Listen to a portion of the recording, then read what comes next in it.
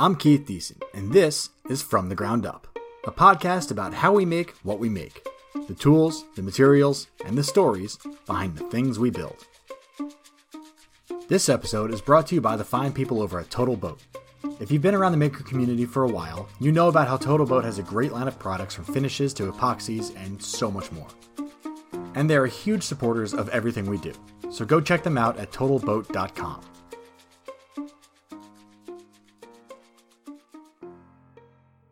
January 2nd, 1988, the Capitol Center in Landover, Maryland. Onlookers gasp collectively as the massive hands of Andre the Giant close tighter and tighter around the throat of his opponent, Hulk Hogan. Hogan, a fan favorite in the World Wrestling Federation, is slipping from consciousness as the arena erupts. This was an entirely unexpected matchup. Hulk, just after defeating his scheduled opponent, laid down his championship belt at his feet and challenged the Giant, taunting him into the ring. A regrettable move as not more than 30 seconds later, Andre stands over the slumped Hulk, hands on his neck, resembling a giant toddler dragging around a doll that has lost a not unnoticeable amount of stuffing. Quickly, but possibly too late, other wrestlers sprint towards the ring. One by one, they begin to throw heavy overhand blows at the back and sides of the Giant, who seems completely unaffected by the assault. Andre, wearing a blazer, slacks, and suspenders, grins gleefully as his fingertips nearly meet around Hogan's throat. Sweat begins to soak its way through his light lavender dress shirt, but he shows no signs of stopping. A seventh wrestler appears from behind the scenes. Hacksaw Jim Duggan, a former champion and ultra-patriotic crowd pleaser, leaps into the ring. If Charlie Manson and Ogre from Revenge of the Nerds drove a couple of monster trucks into one another at top speed, Jim Duggan would be the resultant pile of debris. Sporting black briefs and his signature weapon, a random 2x4, he joins the fracas. Hacksaw delivers a few good two-handed wallops to the upper back of Hulk's assailant with his board, forcing the Giant to drop the unconscious Hogan and set his sights on his new opponent. Deftly, Duggan dives out of the ring as Andre lumbers towards him, the other wrestlers dragging their fallen hero, Hulk Hogan, out of the arena to safety.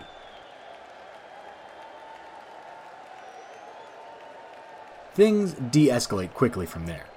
The crowd boos Andre as he holds Hogan's belt up high, about 9 feet to the top of his outstretched hand. The jeers from the audience drown out his words, but it's obvious he's saying through a grin, as wide as it was intimidating, "Now who is the champion?" The ringside announcers, seemingly shocked by what has transpired, can only point out that if not for the 2x4, which Duggan nearly broke over the back of the Giant, Hulk might have never escaped. In an age where every good guy wrestler was shouting from the ring about how proud they were to be an American, Hacksaw Jim Duggan shone as especially patriotic, right down to the only two objects he ever seemed to be carrying, the American flag and a 2x4. Duggan's weapon of choice, like every other of its kind, wasn't really a 2x4 though. Anyone who has wandered through a hardware store or just seen one lying around can tell you, and probably has, that 2x4s, unlike wrestling in the 80s, don't really live up to the hype. In fact, all of them are only 1.5 inches by 3.5 inches. But why is that? They call it a 2x4, why not just make them 2x4?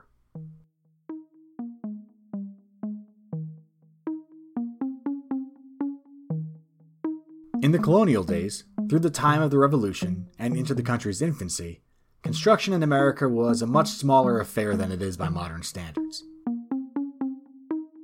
Carpenters, the ones building your home, would be supplied by a local sawyer who would fell nearby trees and cut them to size as needed. Sizes were already somewhat standardized by their use. Nobody was ordering 5-inch by 9-inch beams to frame the interior walls of a home. That would be terribly inefficient. But still, variations existed and changed from carpenter to carpenter depending on their preferences and needs. One carpenter might be able to comfortably hold a 2-inch by 4-inch board in one hand while nailing it into place, and another might be more comfortable with a 1 3/4 by 4-inch board, and they would each order accordingly. As populations grew, however, the need for space overtook the need for abundant local forests, and the tree felling operations moved further and further from major cities, marrying the desirability of a logging site with how easily the wood could be transported to the carpenters in the cities. This caused areas near busy waterways to become hubs of log distribution. No, that was not a poop joke. The logs were literally floated on canals and waterways at first, but with the development of the railway system, the tiny puppy that had been the construction industry in the US became the big ol' hairy hound that we're more familiar with, almost overnight. By the turn of the 20th century, the industry was divided up regionally, with western mills outputting Douglas fir lumber and southern pineries dealing with, well, pines, and each region exporting their own specialized species, at their own standard sizes, across the railways that now penetrated deep into the American wilderness.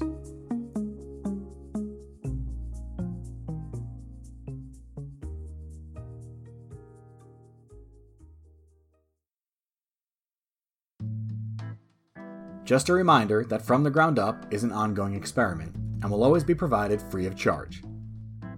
This episode is sponsored by TotalBoat, who I can tell you exclusively, that's right, you heard it here first, they're launching a new product in the next week or so that is very exciting. It's going to be a new, easy-to-use wood finish. It's a food-safe oil and wax finish that enhances the natural look and grain of your projects instantly, adding enhanced depth and beauty with every additional coat. You just wipe it on, wipe it off until you get the right luster and look that you want. Go check it out along with all their other amazing products at TotalBoat.com.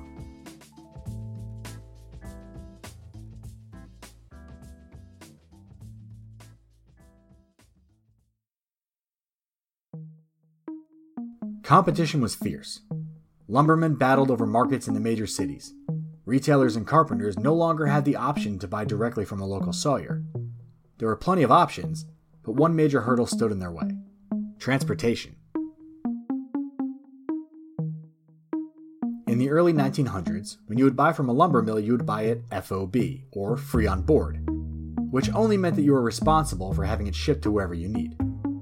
This would prevent mills in, say, Minnesota from taking much business away from sawmills around Maryland because the difference in shipping would be outrageous. The costs already doubled the cost of lumber on average. Shipping was a huge expense. Around this same time, some mills had begun to introduce lumber that was cut after being rough sawn, using edging machines and rip saws to a final dimension that was standard to their company or region. Formerly, the wood was left oversized to allow for shrinkage while drying and for carpenters to plane down to final dimensions. Each region had their own unique standards, such as North Carolina Pine Association grading rules revised to April 1, 1906, which stated, "All lumber shall be well manufactured and well dried. 1/8 inch shall be allowed to dress 4/4, 5/4, 6/4, and 8/4 lumber on one side. 3/16 inch shall be allowed to dress 4/4 and 5/4 lumber two sides. 1/4 inch shall be allowed to dress 6/4 and thicker lumber two sides." Or the Pacific Coast Lumber Manufacturers Association Standard Dimensions and Grading, which lists Rules for Export Trade, copyright 1902. Sizes 4 inches and under in thickness or 6 inches and under in width will be worked 1/8 inch less for each side or edge surfaced. Sizes over 4 inches in thickness or over 6 inches in width will be worked 1/4 inch less for each side surfaced. Tongued and grooved, surfaced on one side, will be worked 1/8 inch less in thickness, 5/8 inch narrower on the face, and so on. It was all very tedious, very exact, and made it incredibly difficult to shop for lumber from multiple sources. During and after World War I, lumber shortages and advancements in building technologies were jeopardizing the value of lumber and the future of wooden construction in the US. Housing construction was taking off, and engineers, retailers, and builders were investing in new methods of framing, such as using concrete block, engineered plywoods, or strand boards. Facing a declining industry, the various regional lumber associations, as well as retailers and other experts, met in the First American Lumber Congress in Chicago in 1919. One of the main demands of the attendees of this meeting were for common standards throughout the entire industry. Retailers especially wanted this, as their customers preferred to know what size boards they were getting ahead of time, and the current national marketplace was utterly confusing. The Congress agreed that standardization should be a priority and tasked the National Lumber Manufacturers Association with figuring out how to go about setting them. The NLMA sought help from the U.S. Forest Products Laboratory, which had already begun to research the standards and manufacturing processes for the various regional lumber companies. Over the next few years, the groups would work together to bring the idea of standardization to the forefront of the industry, if not the actual standards themselves. Immense changes began to sweep the lumber industry. The data collection of the U.S. Forest Products Lab, as well as meetings of prominent lumbermen, including then Secretary of Commerce Herbert Hoover, began to shape the policy for lumber standards and how they would be implemented and enforced. The numbers themselves fluctuated as the industry searched for the perfect ratios, affected by changes in building codes, retail environments, and shipping. It was around this time the Panama Canal opened and allowed West Coast lumber to be shipped easily to the East Coast by water. And unlike on trains where you paid for shipping by weight, cargo ships charged by volume. The Western mills shaped, dressed, and shipped their lumber out while it still had a high moisture content, and also removed an additional quarter-inch of material to fit more of the larger, wet lumber into crates. The boards would shrink as they dried on the voyage, and when they arrived they were slightly thinner than a local lumber, which was dressed when it was completely dried. Tradesmen did not like the method of dressing green lumber. They argued that the standard should be dressing dry. But, as was noted by lumber industry bigwig Mr. W.M. Boner of the Weyerhaeuser Company, they were right that dressing green is worse, but it was cheaper, and nobody was willing to fork over the cash for dry-dressed wood so long as the scant lumber was on the market.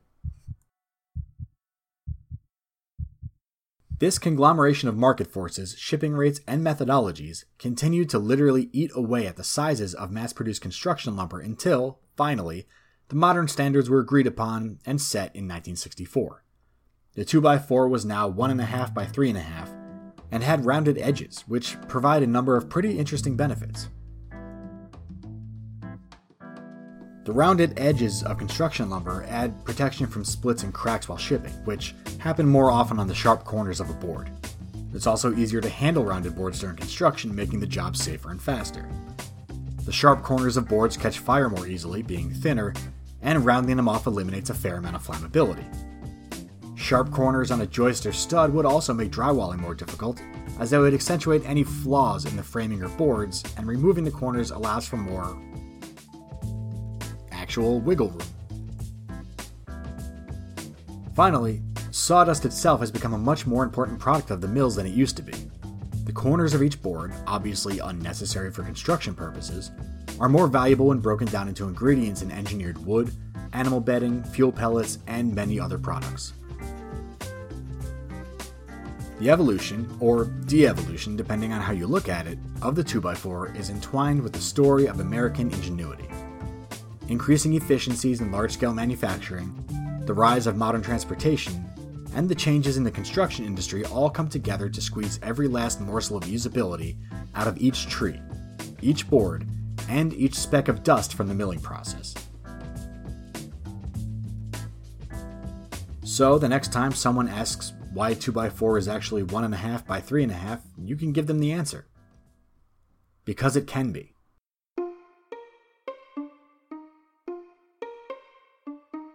If you have a show idea or premise you think would be interesting, feel free to write me at podcastftgu@gmail.com and tell me about it.